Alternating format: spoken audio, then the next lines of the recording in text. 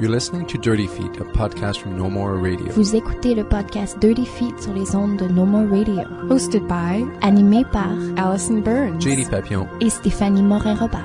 Stay tuned. We're gonna move you.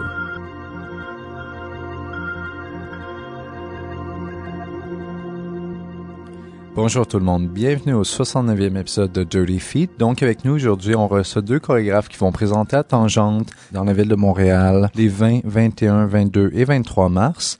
Donc en studio, on a Jade Marquis et Andréane Leclerc, deux chorégraphes qui ont suivi des parcours un petit peu différents de ce à quoi sont sa tendance contemporaine, mais qui ont tout de même un questionnement sur le corps qui se rejoint énormément. Donc, tout d'abord, bonjour Jade, bonjour Andréane. Salut. Bonjour. Andréane, on t'a déjà eu à l'émission pour le 32e épisode de Dirty Feet pour nous parler de ton projet à Piss in the Pool. Mais on va tout de même te demander de te présenter un petit peu et de nous parler un peu de ton parcours. Tu viens du cirque avant tout. Et qu'est-ce qui t'a... en fait, ton parcours en cirque, parle-nous un peu de ce qui t'avait amené en cirque. Ça a commencé très jeune, hein? Oui. Avant tout, je pense que c'est juste avant de rentrer dans la prochaine phase de ma vie, là. Parce que je pense que là, je commence à dire mon travail beaucoup plus d'art vivant que circassien. Mais bon, oui, j'ai commencé à l'École nationale de cirque quand j'avais 12 ans. J'ai fait tout mon secondaire là-bas, 5 ans. Ensuite, j'ai tourné avec Éloise, entre autres. J'ai tourné en Suisse, Allemagne et tout ça, avec un numéro très traditionnel, dans le genre du 5 minutes début-fin, mais d'un processus nouveau cirque. Mais jamais été trop satisfaite et emplie, puis questionnement et tout ça. Puis bon, j'avais besoin de processus et j'avais besoin de rencontres avec des gens et de partager, de création surtout, là. Je suis revenue à Montréal, j'ai commencé mes études en théâtre à l'UQAM, en études théâtrales, pour ensuite faire une maîtrise toujours en théâtre qui questionnait la prouesse circassienne pour développer une dramaturgie du corps circassien. Bon, voilà. Donc en parallèle, j'ai comme fait beaucoup de projets on the side, dont beaucoup à Edgy Woman, Studio 303. J'ai déjà présenté une pièce à Tangente qui s'appelait Disparu. J'ai fait Insuccube. J'ai fait un short and sweet, Piss in the Pool en juin dernier. Donc j'ai commencé à monter mes propres pièces expérimentales. Puis là, j'arrive avec Mange-moi, qui va être encore présenté à Tangente. Voilà. Et Jade, pourrais-tu nous parler de ton parcours? C'est un parcours un peu plus conventionnel d'une certaine façon en danse, mais qui a pris un détour moins conventionnel au niveau de la scène contemporaine. Donc, est-ce que tu pourrais nous parler un peu de ça, s'il te plaît? Oui. Moi, j'ai commencé la danse au cégep. Donc, je suis allée au cégep de Saint-Laurent. Ça peut être un peu tard, là, au niveau du corps. Donc, à 17 ans... Voilà, je suis partie de là. Ensuite, j'ai continué directement au bac en danse à l'UQAM. J'ai fini en 2008. Il y a eu 2 ans où j'ai travaillé un peu pour des chorégraphes émergents. Je suis allée m'entraîner à New York, prendre de l'air, voir autre chose. Puis en revenant, je suis revenue avec un intérêt marqué pour le rapport entre la présentation de la danse dans la culture populaire et la sexualisation du corps en général féminin, parce que c'est ce que j'observais le plus. Je me suis vraiment attachée à la forme vidéoclip pour aller investiguer ces questionnements-là. Puis donc, je me suis inscrite à la maîtrise en danse pour réaliser un mémoire théorique sur ce sujet-là.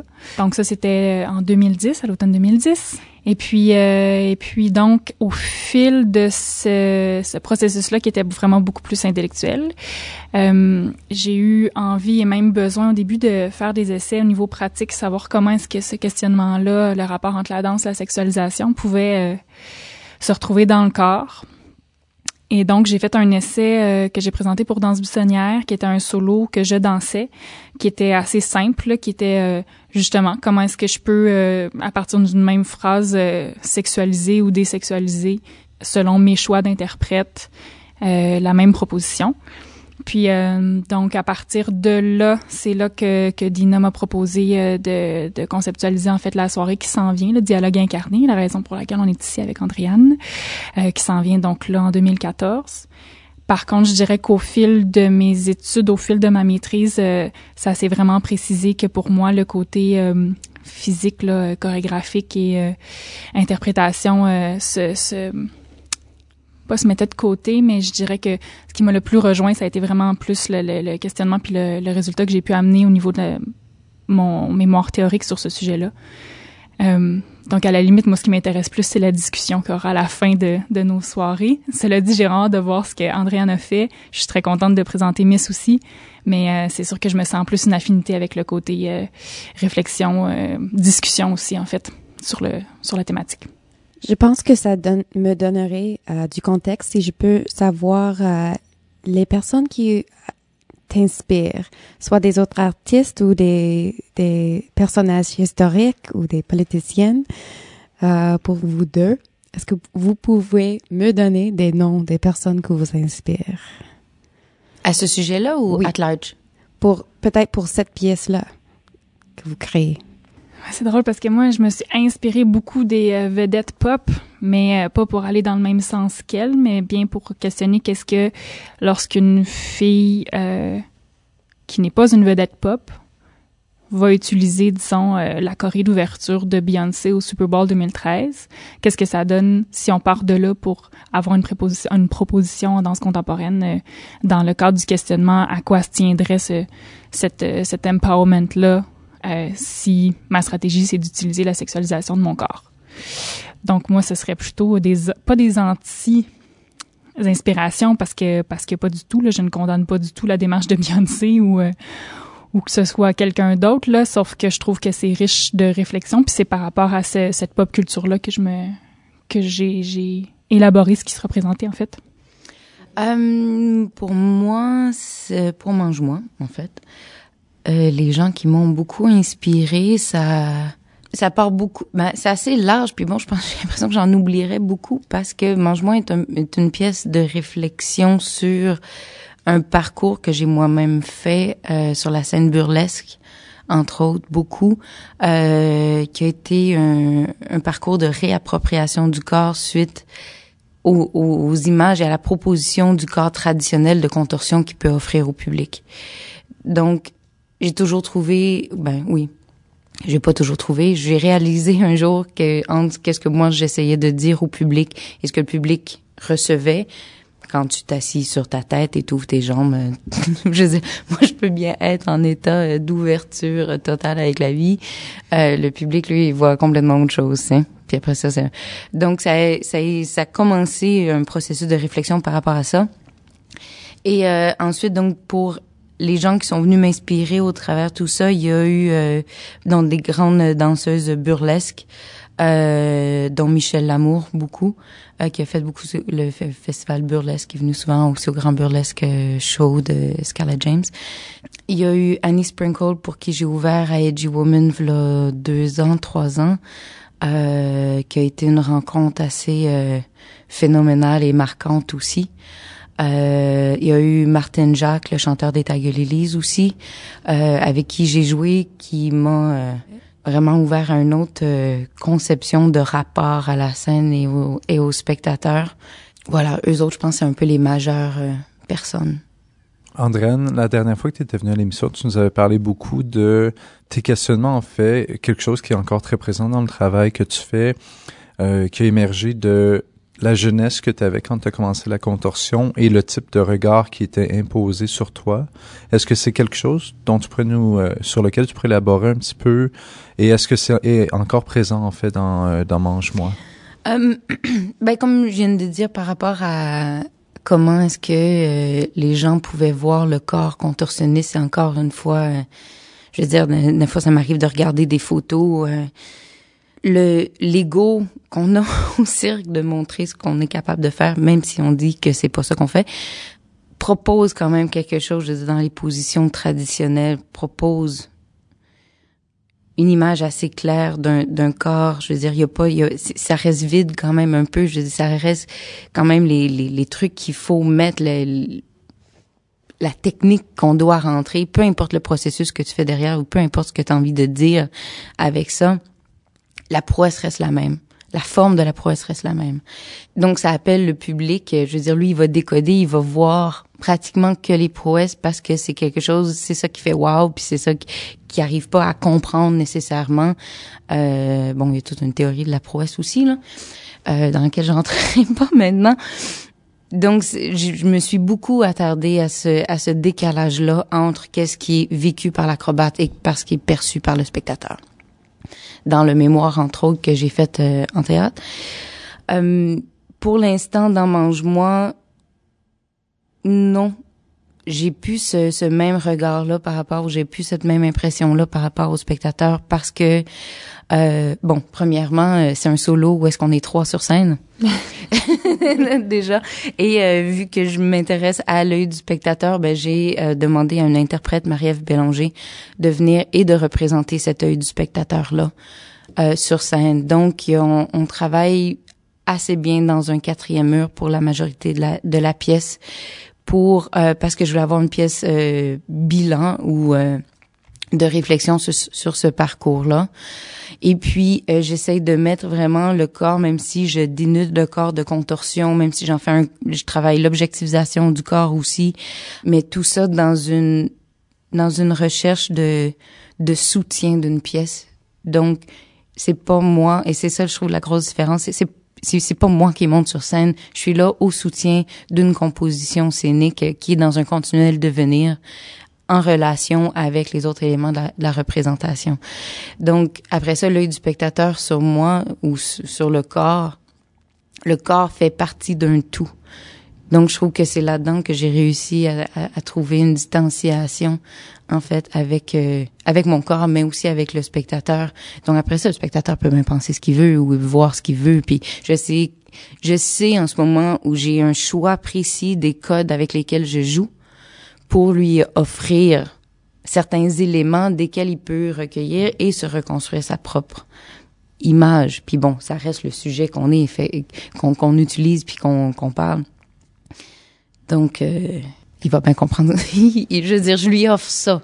On parle de ça aussi. Donc, je suis consciente complètement de ce que je suis en train de faire. Et aussi, il y a tout ce détachement-là. Donc, la fétichisation du corps de la danseuse, de la contorsionniste, c'est quelque chose que tu as réussi à laisser un peu de côté maintenant, parce que l'été dernier, c'était encore un des gros sujets qui t'animait.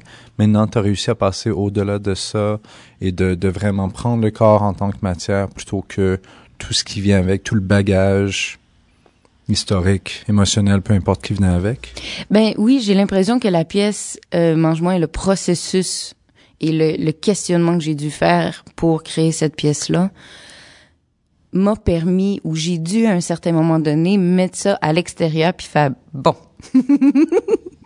Pour ça se tienne, qu'est-ce que j'ai envie de dire vraiment? Où est-ce que j'en suis rendue par rapport à cette question-là et de mettre tout ça ensemble. Et j'avais surtout pas envie d'arriver et de faire une pièce face au public, genre vas-y, mange-moi, puis d'être dans une confrontation, puis tout ça. Je ferais ça un peu... Non, c'était pas ça. Je l'ai fait beaucoup dans les dernières années, puis là, je trouvais que pour monter une pièce de 20 minutes, qui est maintenant 25... proche de 30, enfin, qui varie, beaucoup encore.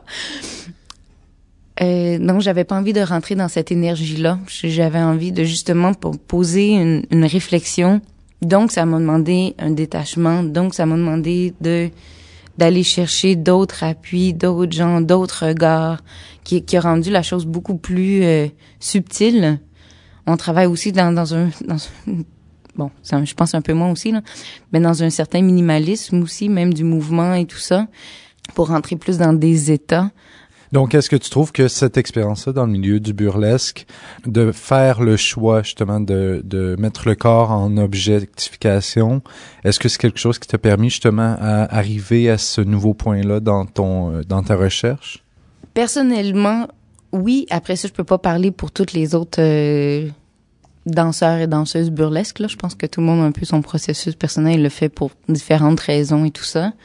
Puis bon, l'objectification du corps, ouais, je pense que tout le monde aussi aborde cette question-là différemment. Fait que c'est ça, fait que je laisse ça un peu au processus de chacun, là. Mais personnellement, ça a été ça le pourquoi est-ce que je suis allée sur cette scène-là faire des tests d'enlever les vêtements, de retrouver une féminité, de retrouver une femme derrière, de mettre la contorsion au soutien, mais de trouver une façon que la contorsion déshabillait ou de déshabiller la contorsion. J'ai cherché à tuer la contorsion. J'ai cherché à sortir la contorsion de moi. J'ai cherché à dialoguer avec la contorsion. Ça, je l'ai vraiment fait là. J'ai oublié de nommer quelqu'un tantôt. En fait, c'est Oli Gauthier-Frankel aussi à Montréal, vraiment. Mais Oli, quand je l'ai pas mis comme... Elle a été là trop longtemps dans mon processus pour... j'ai beaucoup parlé avec Oli. On a fait Insuccube ensemble. On a créé Insuccube ensemble. Donc, on a parlé beaucoup de ça, du fantasme aussi que le spectateur a sur les corps. Insuccube parlait beaucoup de l'horizon d'attente aussi entre le spectateur qui vient voir quelque chose qu'ils peuvent s'imaginer d'assez extraordinaire, là, de voir contorsion fantasmagorique, là. Et donc de tout renverser ce rapport de pouvoir-là avec le spectateur. Il y a beaucoup cette notion-là de pouvoir, là, et de reprise de pouvoir. Donc voilà, mais après ça, je peux pas vraiment parler pour Oli aussi, elle a été vraiment dans un processus d'objectification du corps. C'est un gros mot quand même, je veux dire, puis c'est pas tout le monde qui le voit comme source d'empowerment. Il y a des gens qui trouvent ça très rabaissant. Je pense que tout le monde arrive aussi, puis j'ai hâte de savoir, puis dans la soirée, les discussions qu'on va avoir, moi et Jade, on n'a pas envie trop de parler de notre processus. Je pense que les deux, on a très hâte d'entendre ce que les gens vont dire aussi sur la question, et de travailler autour de cette question-là amène à entendre aussi vraiment beaucoup d'histoires et de points de vue sur cette question-là, même de la femme. C'est quoi vraiment l'empowerment des hommes sur cette question-là aussi, c'est super intéressant. Surtout en ce moment avec toutes les questions de prostitution, tout ça, il y a comme des débats assez opposés qui se passent sur la question, le choix du pourquoi, du comment. Je pense tout le monde a un rapport à son corps assez différent, tout le monde a une histoire différente face à son corps. Donc il y a une façon très subjective d'aborder une question. D'où la raison pourquoi j'ai trouvé extrêmement important d'en faire un objet pour avoir un regard beaucoup plus objectif sur la question-là, puis essayer de me poser des questions qui révèlent pas juste du moi. Jade, justement, c'est cette hypersexualisation-là, tu l'abordes d'une façon dans la culture populaire, donc qui touche énormément les jeunes. Est-ce que tu pourrais nous parler un peu, justement, au niveau de tes recherches, au niveau de ton expérience à Los Angeles, comment est-ce que tu as abordé ça? Parce que tu venais d'un milieu particulier, un milieu de danse contemporaine, qui a une approche au corps tout de même assez différente. Donc, comment est-ce que tu es allé chercher à l'épuiser là-dedans avec un œil, justement, objectif? On dirait que j'arrive pas à discriminer qu'est-ce qui est resté de ça dans Miss, mais globalement, moi, en tant que personne, je peux très bien répondre à ta question, là. Ben, d'abord, l'hypersexualisation, ça a été au cœur de ma problématique de mémoire. Après ça, rapidement, pour opérationnaliser ma recherche, il a fallu que je passe à la sexualisation, parce que on sent que tant que dans hypersexualisation, il y a déjà un certain jugement de valeur. Hyper, c'est plus que, même peut-être trop, donc il y a quand même une position. Et donc, je me suis vraiment, après ça, beaucoup plus attachée à ce terme-là qui est la sexualisation du corps dans toute la recherche physique ou intellectuelle que j'ai pu faire par rapport à ça. Par contre, ce qui reste, c'est sûr que pour moi, quand on parle d'hypersexualisation, on devrait... en tout cas, pour moi, quand je parle d'hypersexualisation, je parle d'hypersexualisation sociale. Ça a été un concept fourre-tout. C'est un nouveau concept, l'hypersexualisation. On peut facilement rentrer là-dedans, l'idée d'avoir des comportements sexuels précoces. On peut avoir un discours par rapport à la pornographisation de la culture. On peut avoir... ça inclut le sexisme. Ça inclut beaucoup de choses, juste le terme hypersexualisation. Alors, pour moi, quand je parle de ça, c'est vraiment tout ce qui est lié à la représentation de la sexualité de façon explicite dans l'industrie de l'image, en fait. Donc, pour moi, il y a une question d'hypersexualisation sociale. Après ça, c'est sûr que quand je suis allée passer 2 mois et demi, c'est ça, à Los Angeles, c'était pour aller faire de la danse de vidéoclip sur les lieux même, parce que, bon, mon mémoire m'entraînait vers, c'est ça, l'analyse de danse de vidéoclip. actuelle, paru en 2009-2012. Puis ça a été franchement un revirement important par rapport à comment j'ai perçu même mon sujet de recherche. Ça m'a donné une bonne... c'est même pas distance, c'est ça qui est drôle, c'est que ça m'a plongé dans peut-être l'envers de la médaille que je percevais en étant ici québécoise, entraînée en danse contemporaine, puis probablement plein d'autres facteurs que j'arriverais pas à nommer de ma propre construction identitaire, là, mais le clash était complètement différent parce que dans le contexte où j'étais, donc au sein d'une industrie de danse commerciale, puis là j'étais vraiment comme simple étudiante, là, j'ai pas eu de contrat comme professionnel du tout, c'est pas mon milieu d'entraînement, puis j'étais là plus comme pas undercover, mais insider, là, tu sais, je suis allée prendre les classes avec toute honnêteté et envie de me lancer dans ce qui était proposé, mais c'est sûr que j'avais mon intérêt de recherche en tête. Puis donc, ce qui est ressorti le plus de façon flagrante pour moi, c'était la valorisation du stéréotype sexuel, des stéréotypes sexuels. Puis, à mon avis, ça dépassait la classe de danse. Donc, dans la classe de danse, au niveau de la féminité, c'était vraiment le sex appeal de la femme, sex appeal explicite au niveau de la sexualité, le rapport à au vocabulaire de la stripper était vraiment glorifié. Puis tout ça se faisait vraiment dans un esprit de camaraderie, je viens d'utiliser le mot camaraderie, hein, je me fais rire, d'encouragement, là, on dirait que j'ai senti l'esprit d'équipe, en fait. Pour un vrai esprit d'équipe, il n'y avait pas de malhonnêteté ou de compétition à travers ça. Ça, c'est dans le cadre des classes, donc entre les filles, disons dans un cours de hip-hop heels qu'ils appelaient, donc tout le monde est en talons. Qu'est-ce qui reste de hip-hop là-dedans? Ce serait toute une autre discussion. Mais c'est sûr que le vocabulaire lié à la stripper, ça s'est mis de l'avant.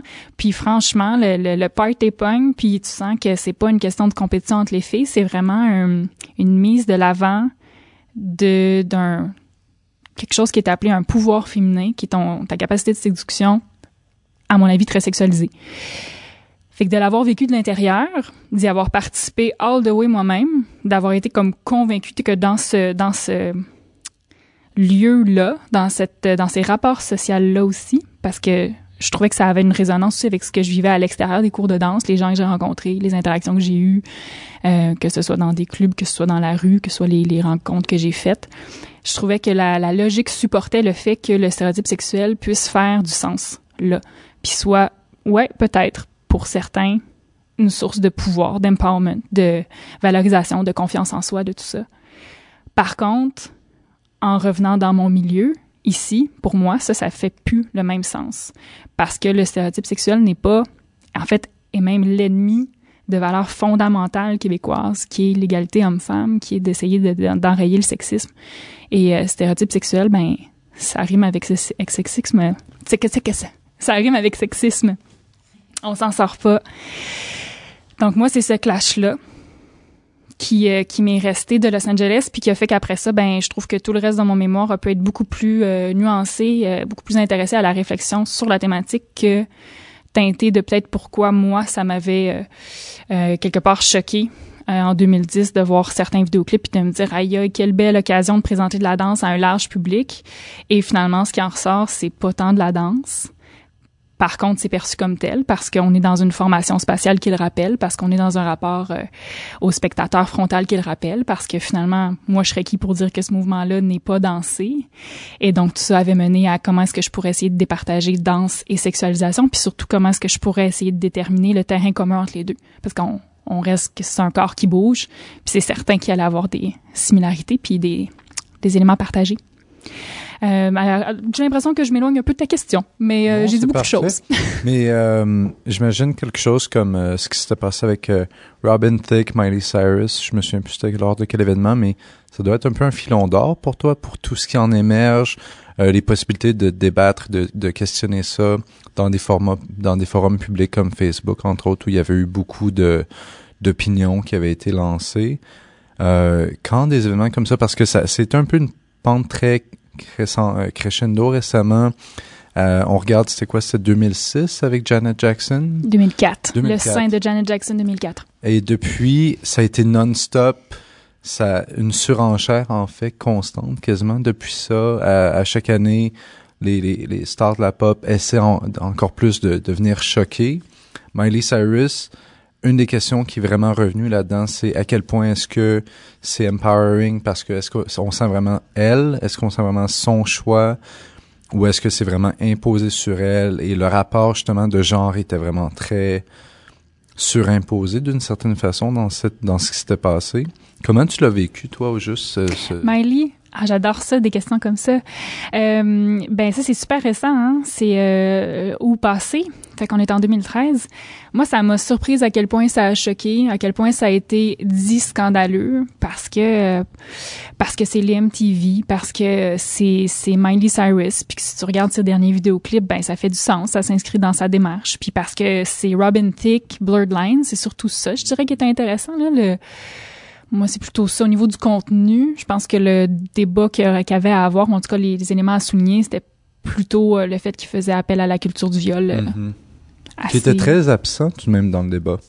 Ben oui, parce que finalement, c'est débat généralisé. Au niveau des gens qui ont plus un débat féministe, c'était vraiment cette question-là qui était mise de l'avant, mais au niveau du débat plus généralisé dans les médias, toute la question de Blurred Lines était vraiment très absente. Ouais, ben à ce niveau-là, moi, je dirais simplement que c'est de Hannah Montana à Miley qui fait du twerk parce qu'elle le décide avec plusieurs éléments. Là, je pense qu'il y avait aussi, si on s'attarde vraiment à l'image, c'est qu'il y avait aussi le fameux doigt en carton. Là, je pense qu'il y avait ça qui était très phallique aussi, puis qu'elle ajoutait à non seulement son geste corporel, son expression faciale, la langue, tout ça. Je pense que il y a plusieurs éléments là, qui s'ajoutaient, mais au final, moi, personnellement, ça m'a vraiment surprise à quel point ça a choqué parce que je trouvais que c'était simplement, ça s'inscrivait dans ce qui faisait du sens par rapport à ce que Miley faisait elle-même, par rapport à ce que l'industrie s'attend.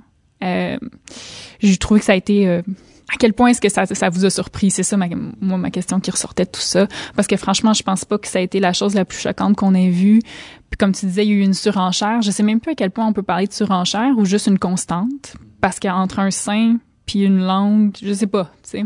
Mais au niveau de la thématique, au niveau de l'approche, c'est plus à ce niveau-là, tu sais, au niveau de vraiment le désir de choquer, au niveau de la mise en contexte qui est fait, c'est là vraiment qu'il y a eu la surenchère, je trouve. OK. Ah, mais c'est intéressant. Mais c'est sûr que ça s'est multiplié, peut-être.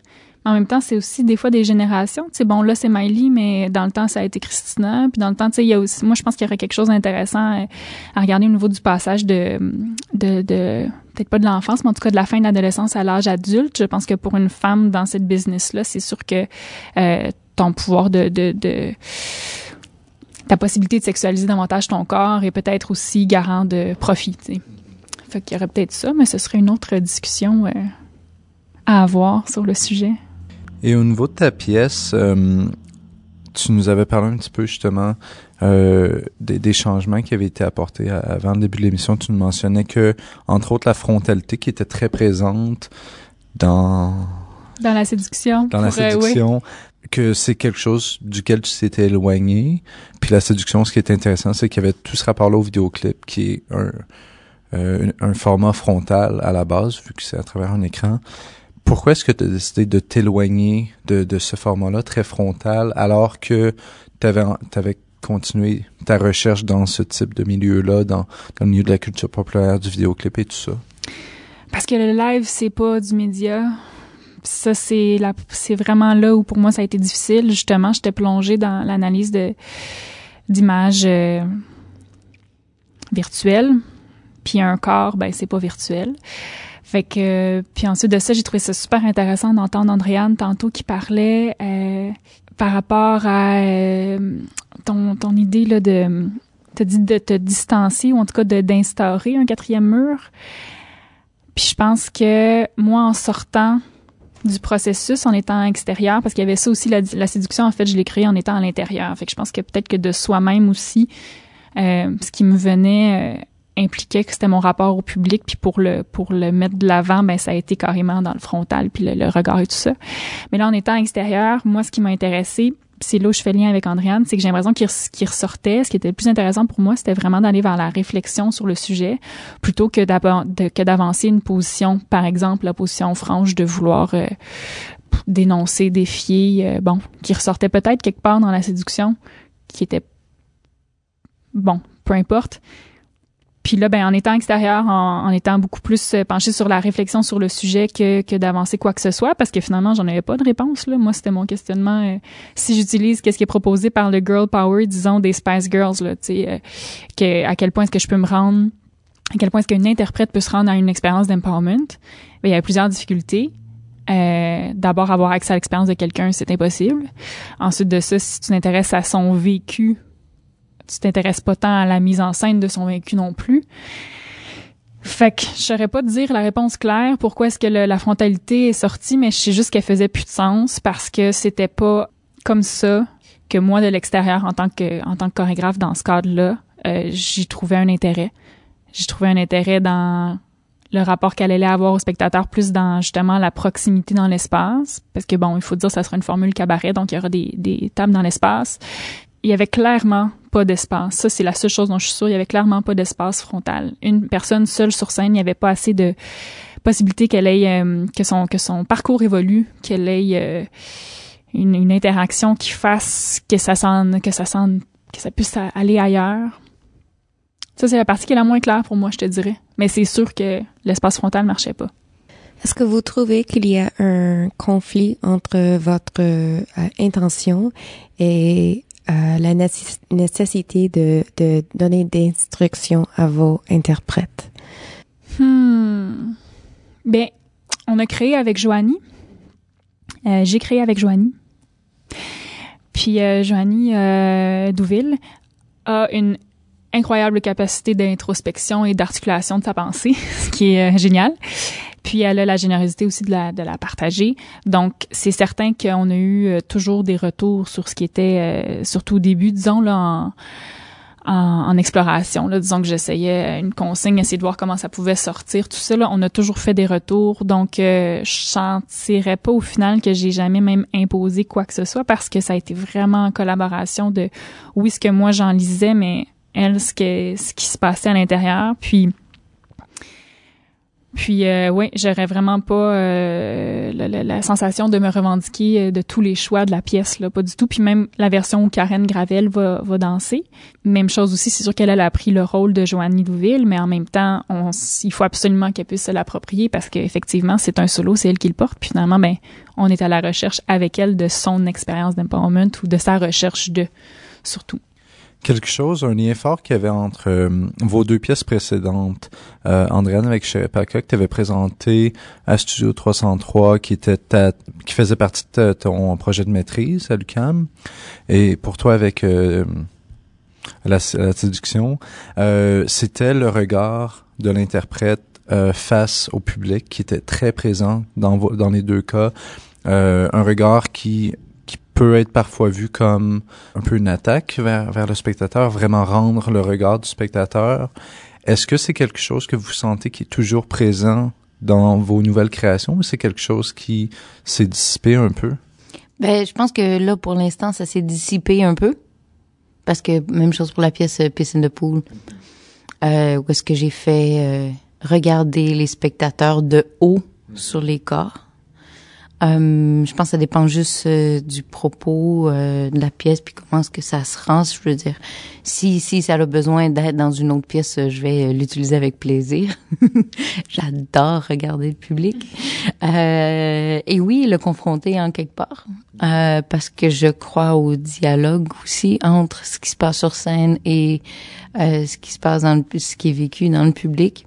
Donc, si j'ai besoin de lui parler, entre guillemets, je vais le faire. Même si c'est physiquement ou par les yeux. De toute façon, je sais qu'ils nous regardent, ou en tout cas, j'espère qu'ils sont en train de nous regarder. Ce qui fait que c'est quand même une porte vers l'âme assez directe. Mais je veux dire, je veux pas le surutiliser non plus. C'est pas nécessaire, c'est pas nécessaire. C'est pas approprié, c'est pas approprié. Puis si oui, oui. Moi, ça s'est vraiment dissipé. Justement, on est allé vers autre chose. J'aurais tendance à dire que c'est parce que l'intérêt, c'était la réflexion puis l'expérience de l'interprète elle-même. Puis à ce point-ci, franchement, ça a été mis de côté. Ça a été mis de côté parce que c'était pas ça qui nous amenait là où on voulait aller. Et au niveau de la recherche de mouvement, Andréane, c'est sûr que t'as tu as une approche qui est particulière à cause de la contorsion. Tu mentionnais qu'il y avait beaucoup de minimalisme au niveau du mouvement. Comment est-ce que tu es allé chercher le mouvement? Est-ce que tu as suivi un peu les mêmes pistes que tu suivais d'habitude ou est-ce que tu es allé dans des nouvelles directions pour la recherche de mouvement cette fois-ci? Oh, je sais pas, tu me le diras après. J'ai vu ça, je le sais pas. Qu'est-ce que tu penses que ton quatrième mur, ton autre interprète sur scène qui est là pour regarder, ouais. Qu'est-ce que tu penses qu'elle dirait si elle était ici en ce moment? Ben non, mais en fait, c'est parce que là aussi, j'ai invité Karine Gauthier qui fait nos éclairages. Il y a Dany Desjardins aussi qui est venue faire notre extérieur. Bon, j'ai quand même entendu une couple de trucs. C'est juste que ça, c'est la partie qui me demande vraiment beaucoup parce que cette pièce-là, même si j'essaye de la mettre à l'extérieur, part vraiment beaucoup de mon l'intérieur. Puis je suis vraiment à son service et j'essaie d'écouter où est-ce qu'elle m'amène. Fait que oui, ça m'amène dans une contorsion que j'ai rarement faite comme ça. Et les gens ils trouvent ça très frustrant, positivement, parce que j'en fais vraiment pas beaucoup, mais on voit que je suis quand même toujours dedans. Je suis comme toujours dans un certain mouvement, mais je vais jamais vers la totalité du truc. Ce qui fait que t'as toujours envie d'en voir plus. Fait que finalement, on voit vraiment pas grand-chose pour finalement que ce soit vraiment complet. Mais en même temps, on n'a pas vraiment envie d'en voir plus non plus. Donc, j'ai aucune idée vraiment. Fait que plus que ça. Je sais pas. C'est vraiment un terrain flou où est-ce que je me pose encore beaucoup de questions. Puis moi, ça m'amène vraiment ailleurs, en tout cas. Au niveau de la contorsion, il y a quelque chose au niveau de la rythmique, en fait, de la contorsion, qui est assez particulière où, c'est sûr, il y a beaucoup de pauses. Il y a quelque chose de plutôt lent qui s'en va d'une pause. Ensuite, il y a la pause, un certain arrêt et ensuite un mouvement nouveau. Est-ce que, parce que déjà dans Sherepaka, la façon que tu avais approché la contorsion était très différente. Il y avait beaucoup plus de flow, il y avait beaucoup plus de mouvements continus. Il y avait encore là des pauses qui étaient prises, mais c'était différent de ce qu'on voit souvent en contorsion. Est-ce que c'est quelque chose sur lequel tu t'es encore questionné pour Mange-moi? Est-ce que c'est quelque chose que tu as essayé de trouver un nouveau flow, une nouvelle rythmique? Oui, mais je l'ai vraiment pas abordé de cette façon-là. J'ai pas essayé de chercher un mouvement. J'ai quand même un processus autre que la danse contemporaine. Je me rends compte dans l'approche scénique.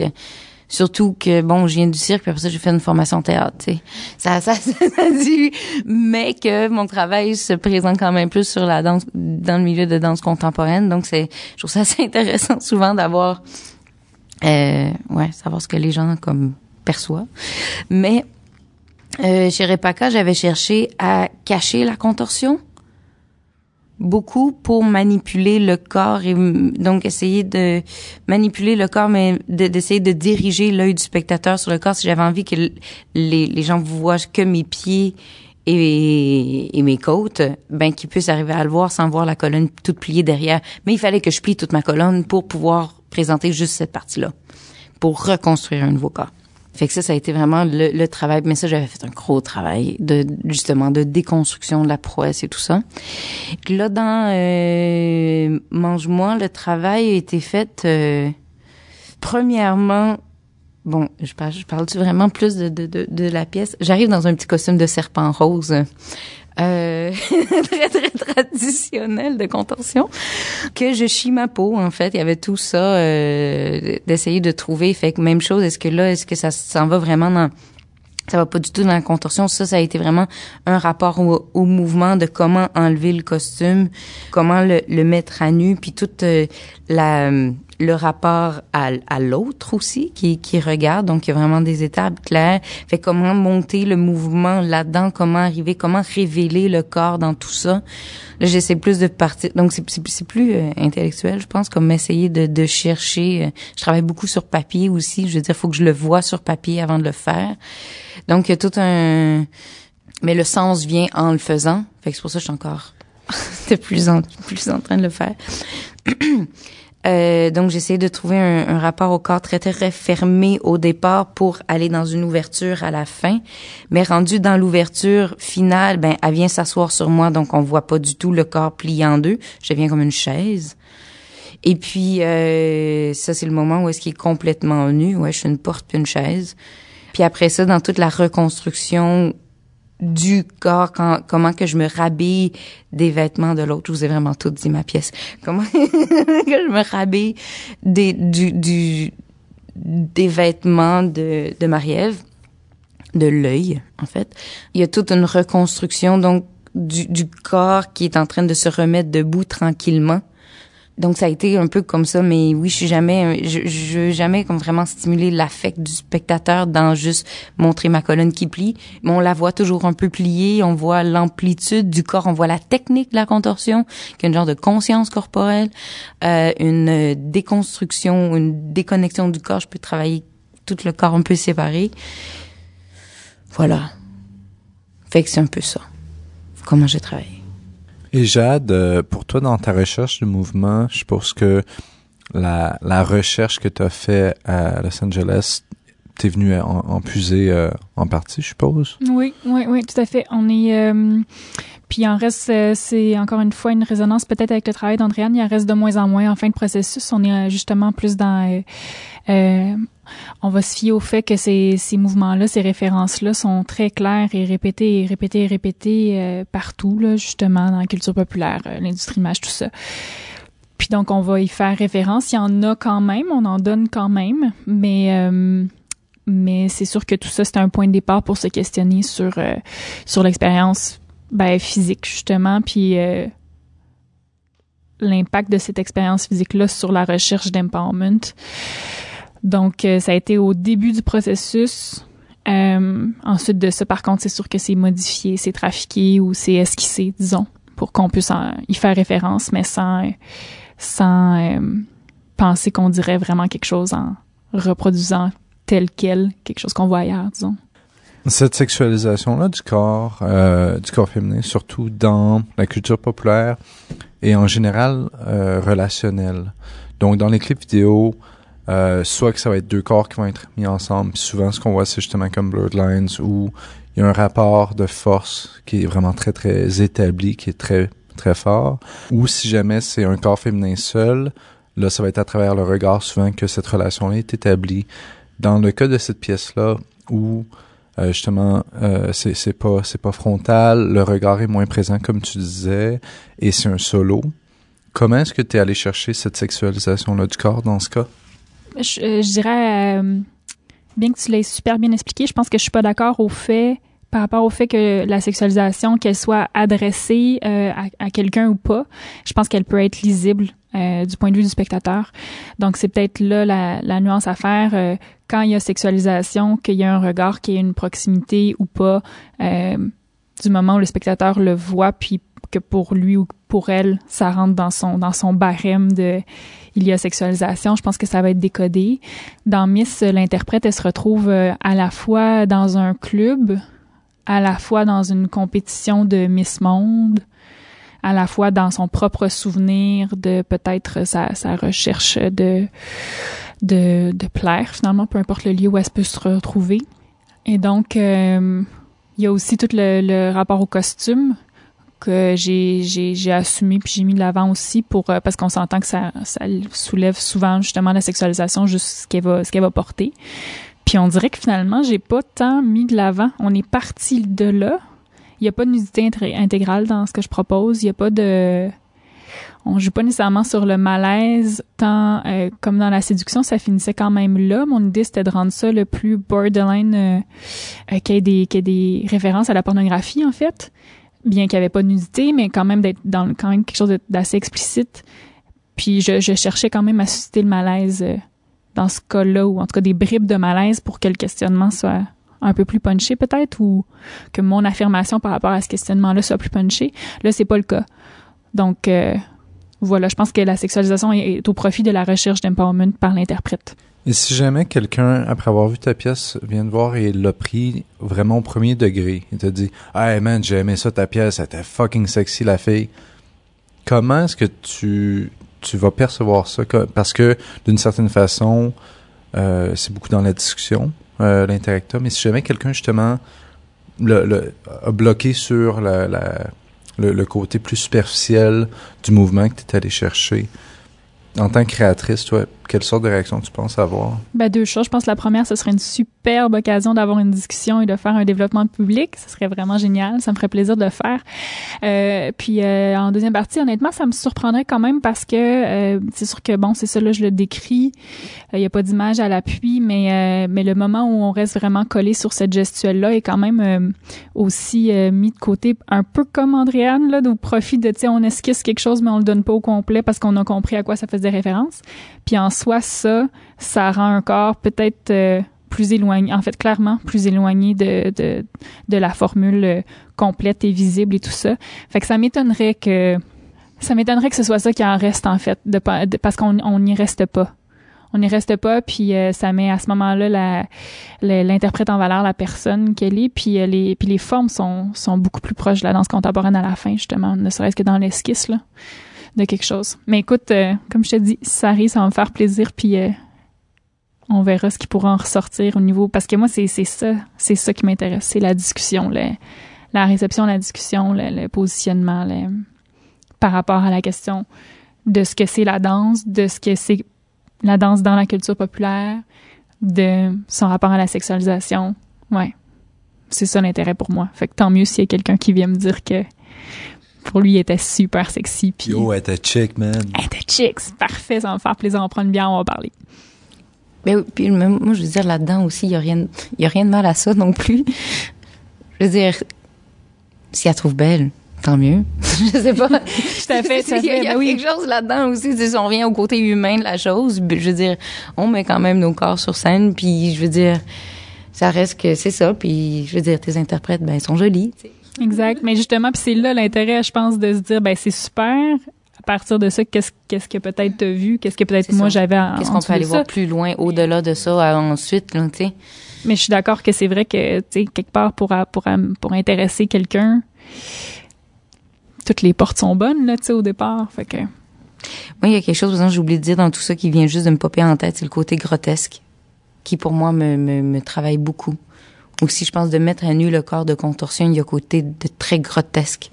Où est-ce que quand j'ai ouvert pour Annie Sprinkle, puis où est-ce que j'étais complètement nue pendant 15 minutes en contorsion, les gens ont trouvé ça particulièrement dégueulasse. Et j'ai adoré ça. Parce que moi, je trouve ça d'une magnificité extraordinaire de voir un corps, justement, juste dépourvu et épuré de tout ça et d'avoir accès à ça, en fait, et de pas penser que c'est un petit costume puis une petite mise en scène qui fait que ton corps peut plier, mais que c'est vraiment réellement un processus osseux et de muscles, mais comment d'avoir accès à la respiration comme ça et tout ça.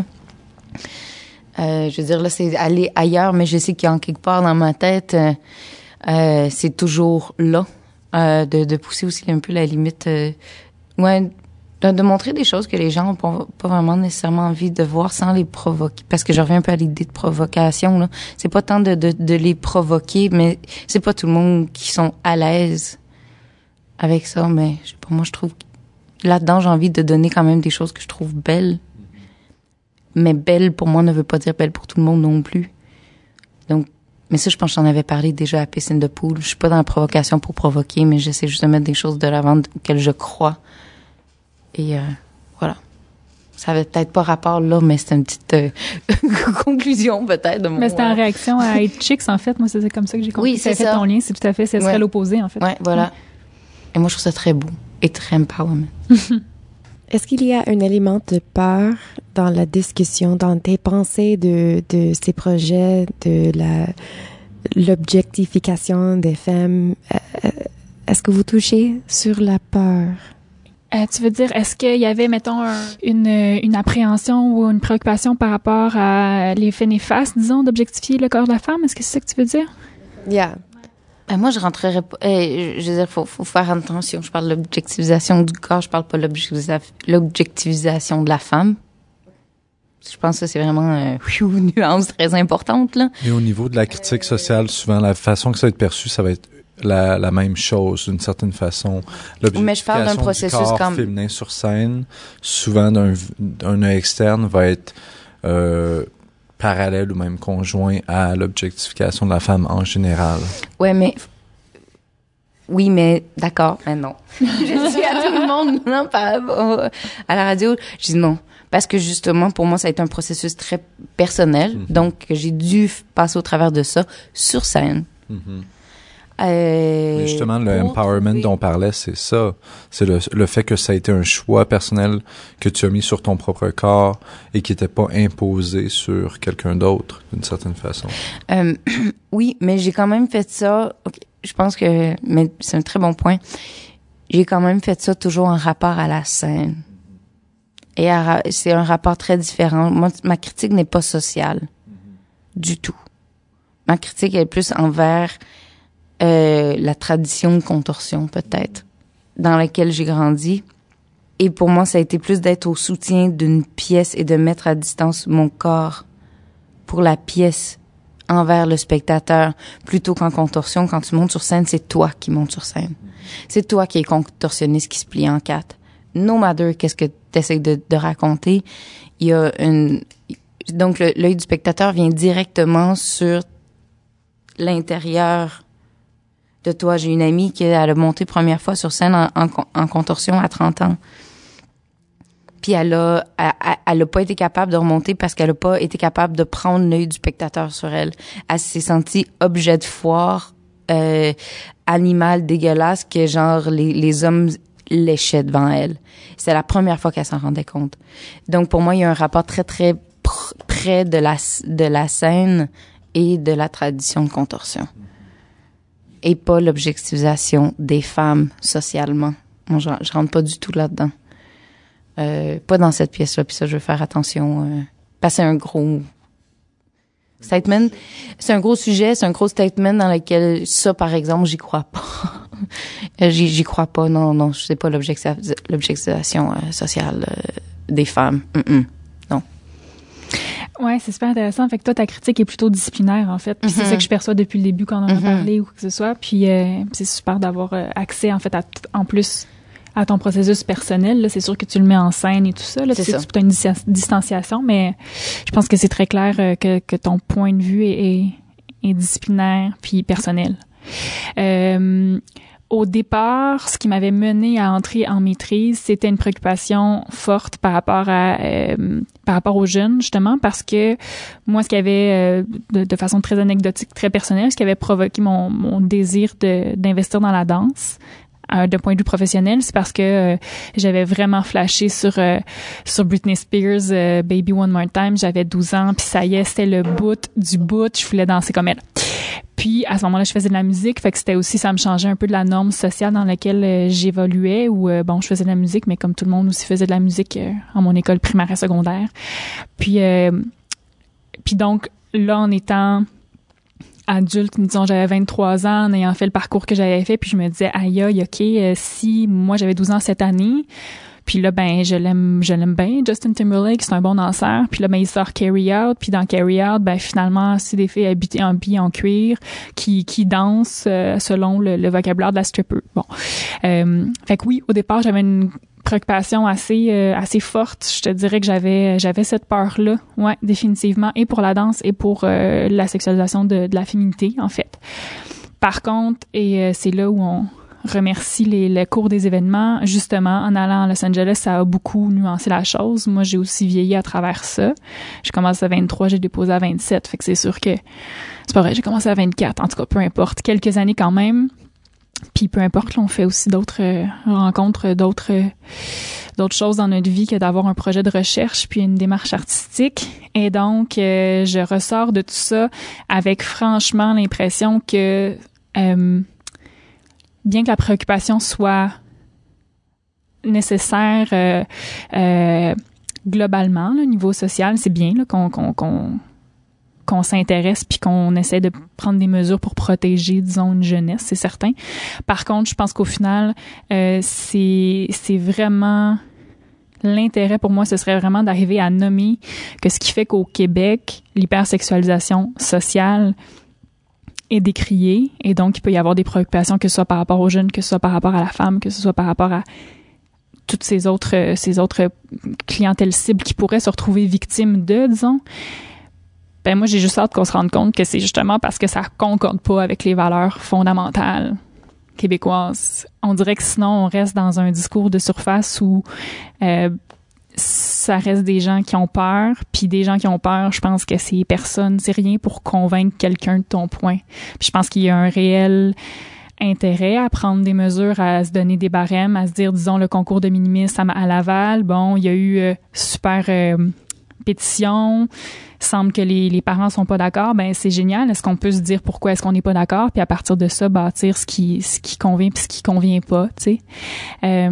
Donc non, c'est plus la préoccupation qui va maintenant me guider là-dedans. C'est vraiment...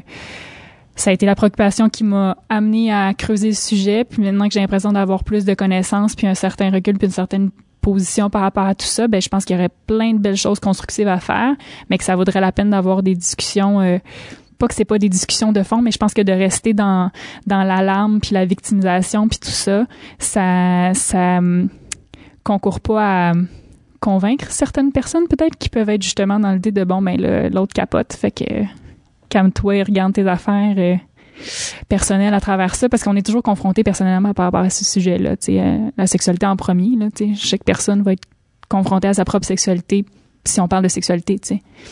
C'est un gros sujet, puis je pense que la préoccupation, c'est une chose, puis c'est correct qu'elle soit là, mais je sais que moi, elle m'a menée à entamer mon processus de maîtrise, puis que à travers tout le reste qui s'en suivit, j'en ressors en me disant, bon, est-ce qu'on peut dépasser ce stade-là? Est-ce qu'on peut dépasser ça? Est-ce qu'on peut dépasser ce stade-là puis avoir justement un discours nuancé sur tout ce que ça peut impliquer, justement, tu sais? C'est ça.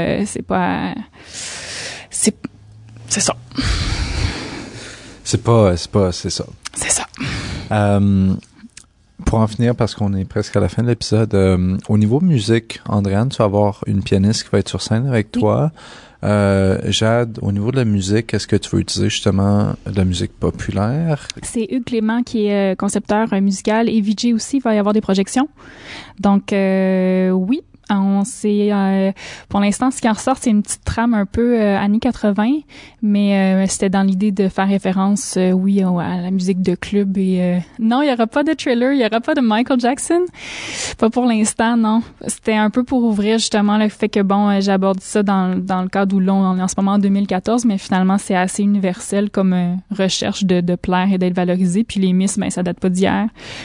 Les concours de Miss, ça date pas d'hier, donc trame sonore intéressante, électro-pop, mix, collage, je dirais. Il a fait des collages. Et Andréane, pour toi, la pianiste, pourquoi le choix d'une pianiste sur scène, particulièrement avec toi? Il y a quelque chose de très circassien, d'une certaine façon, à ça. Ah oui. Ben, c'est parce que l'image de au départ, vu que c'est une réflexion sur la disciplinaire de la technique de tradition de contorsion. Au départ, je voulais jouer vraiment avec les éléments très, très traditionnels. Donc, je voulais même tirer de l'arc avec mes pieds en équilibre cambré. Je voulais fumer du cigare avec mes orteils aussi, boire à l'envers, la contorsionner sur le piano. C'est quand même très, très... soi-disant, je trouve ça très beau, là. Bon, après ça, on peut rentrer dans une autre discussion. Mais bof, tout ça c'est un peu évaporé et disparu. Mais pourquoi Luce, après ça, le piano, comment est-ce que elle joue du piano désaccordé et arrangé? C'est comme ça qu'on dit ça, hein, avec des petits papiers dedans ou des trucs pour jouer sur une certaine distorsion. Pourquoi? Parce que je m'entraînais une journée sur John Cage, puis j'ai eu une grosse révélation, puis la pièce est comme tout arrivé. Voilà. C'est aussi simple que ça. Au départ, il y avait toute une certaine ambiance, tout ça, juste du piano, mais du piano arrangé. Et puis, je savais que Marie-Ève m'a parlé que sa sœur, Luce, elle est en maîtrise à McGill en ce moment, en jazz, mais qui est super intéressée à faire de la composition, puis d'accompagner des gens en scène, puis de faire de la musique de scène, de théâtre et de danse et tout ça. Donc, on s'est rencontrés, c'est une super belle rencontre, puis bon, quand on a parlé de ça, fait qu'elle a composé, puis je trouve ça toujours merveilleux d'avoir la chance, puis pas juste d'avoir la chance, je trouve que ça donne une vie aussi, là, d'avoir quelqu'un, un musicien live. J'ai aussi personnellement d'un grand besoin en ce moment. J'ai eu un grand besoin de piano dernièrement. Ça me fait extrêmement du bien. J'ai un peu une surdose de tous ces éléments électroniques et je l'utilise pour d'autres pièces que j'adore. Je travaille beaucoup avec Alexis Ball en musique et en éclairage. Cette pièce-là, j'ai juste eu besoin d'une autre genre de douceur, même si on joue sur la distorsion, mais ouais. Puis d'avoir elle qui nous accompagne, elle est de dos, elle joue avec des miroirs pour nous regarder de dos. Il y a toute une référence, même à l'église, je pense les orgues, là, ils ont toujours des grands miroirs. Puis ouais. Fait que c'est ça. Fait que c'est très vital comme. Est-ce que tu vas embarquer sur le piano? Non. Même pas. Même pas. Non. Pas cette fois-ci. Je l'ai fait au Goethe Institute pour la Nuit Blanche. C'était merveilleux. Puis, mais pas là. De toute façon, il est un peu trop vieux au Monument National, leur piano. Ils ont un peu peur qu'il tombe. Donc, Andréane, qu'est-ce qu'on s'apprête à entendre comme extrait musical? Donc, j'ai à vous offrir aujourd'hui une super musique de John Cage qui nous a inspiré énormément en début de processus. Quant à l'énergie, à l'éclairage, au genre de son, il y a un aspect très surréaliste. C'est ça qui nous a amené un peu l'idée du 4e mur, de refermer l'espace. Puis donc ça m'a quand même évoqué beaucoup d'imagerie mentale concernant la pièce. Maintenant, on est assez loin de ça, même si on travaille avec Luce Bélanger là en accompagnement live.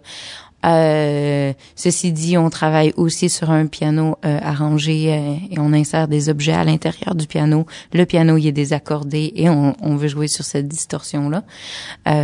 Voilà, mais là, on va entendre John Cage.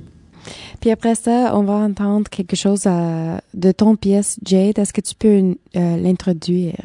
Oui, tout à fait. Donc, c'est Hugues Clément qui est concepteur sonore et visuel. Donc ça, c'est la trame du teaser de Miss qui est donc sur le thème du collage, disons-le comme ça. Parfait, merci. Donc, avec nous en studio, on vient de recevoir Jade Marquis et Andréane Leclerc qui présentent un programme double à Tangente dans la ville de Montréal. C'est du 20 au 23 mars. Donc, le 20, 21, 22 mars, ça va être à 7h30 et le 23 mars à 4h et c'est au Monument National à Montréal.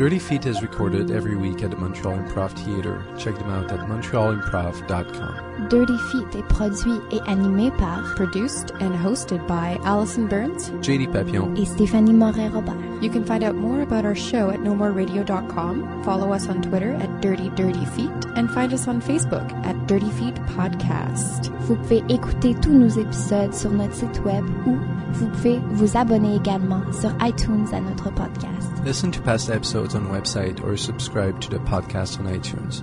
While you're there, be sure to give us a rating and or leave a comment to help us spread the word. Tune in next week for a whole new show.